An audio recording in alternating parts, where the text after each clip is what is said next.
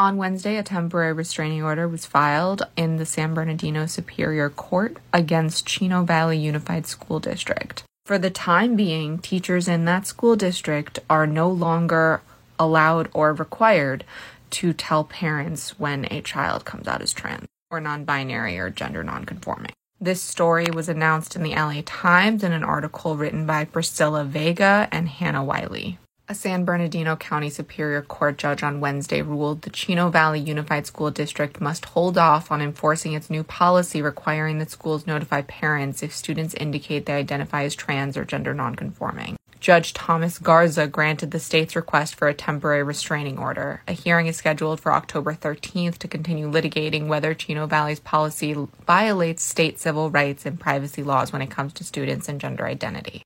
Garza said Wednesday's hearing marked round one in a case pitting parental rights against student privacy rights, a legal dispute that he said is likely to land in higher courts for review and require legislative guidance.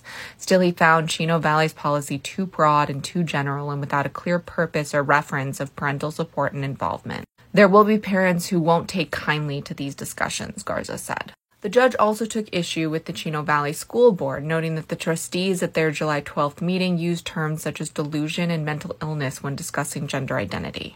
At the start of Wednesday's hearing, attorney Anthony P. DeMarco, representing the district, requested a reset to flesh out arguments and hear from experts. He criticized the state's rush to obtain a temporary restraining order. DeMarco also defended the district's policy as being in the best interest of the students. If a student does identify as trans, he said, parents must be part of the education team, and the district can't figure out if there's harm at home if we don't talk to the parents. Delbert Tran, California's deputy AG, countered that the parental notification policy merited immediate intervention from the court to safeguard vulnerable students. Just weeks into the start of the new school year, he said the state has heard from teachers who say students are afraid of being outed and have been forced to go underground. Tran said it's crucial that students are able to talk to their families about issues of gender identity when they are emotionally ready on their own time frame, and the teachers can help with that process. Parents are not all violent, but we can't gamble for the safety of students, Tran said.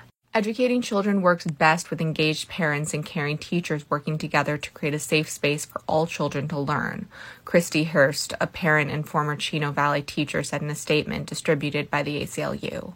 This policy breaks down trust between parents, teachers, and students and exposes our most vulnerable students. Assemblymember Bill Asalee, Republican Corona, has been a force behind parental notification policies, pressing the issue with local school boards in conservative pockets of California after a bill he authored that would have mandated such a policy statewide died in legislature this year.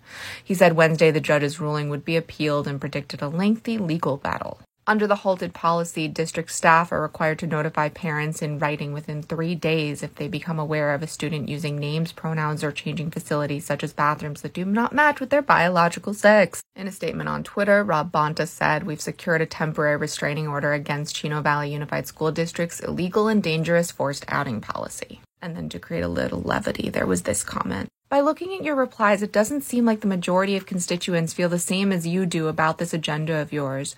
You should think about if parent-child rights are political. Parents protecting their children isn't a right or left-wing thing. It's a love thing. Majority of his constituents? Purely based on people having looked at it. 50,000 people is the majority of California?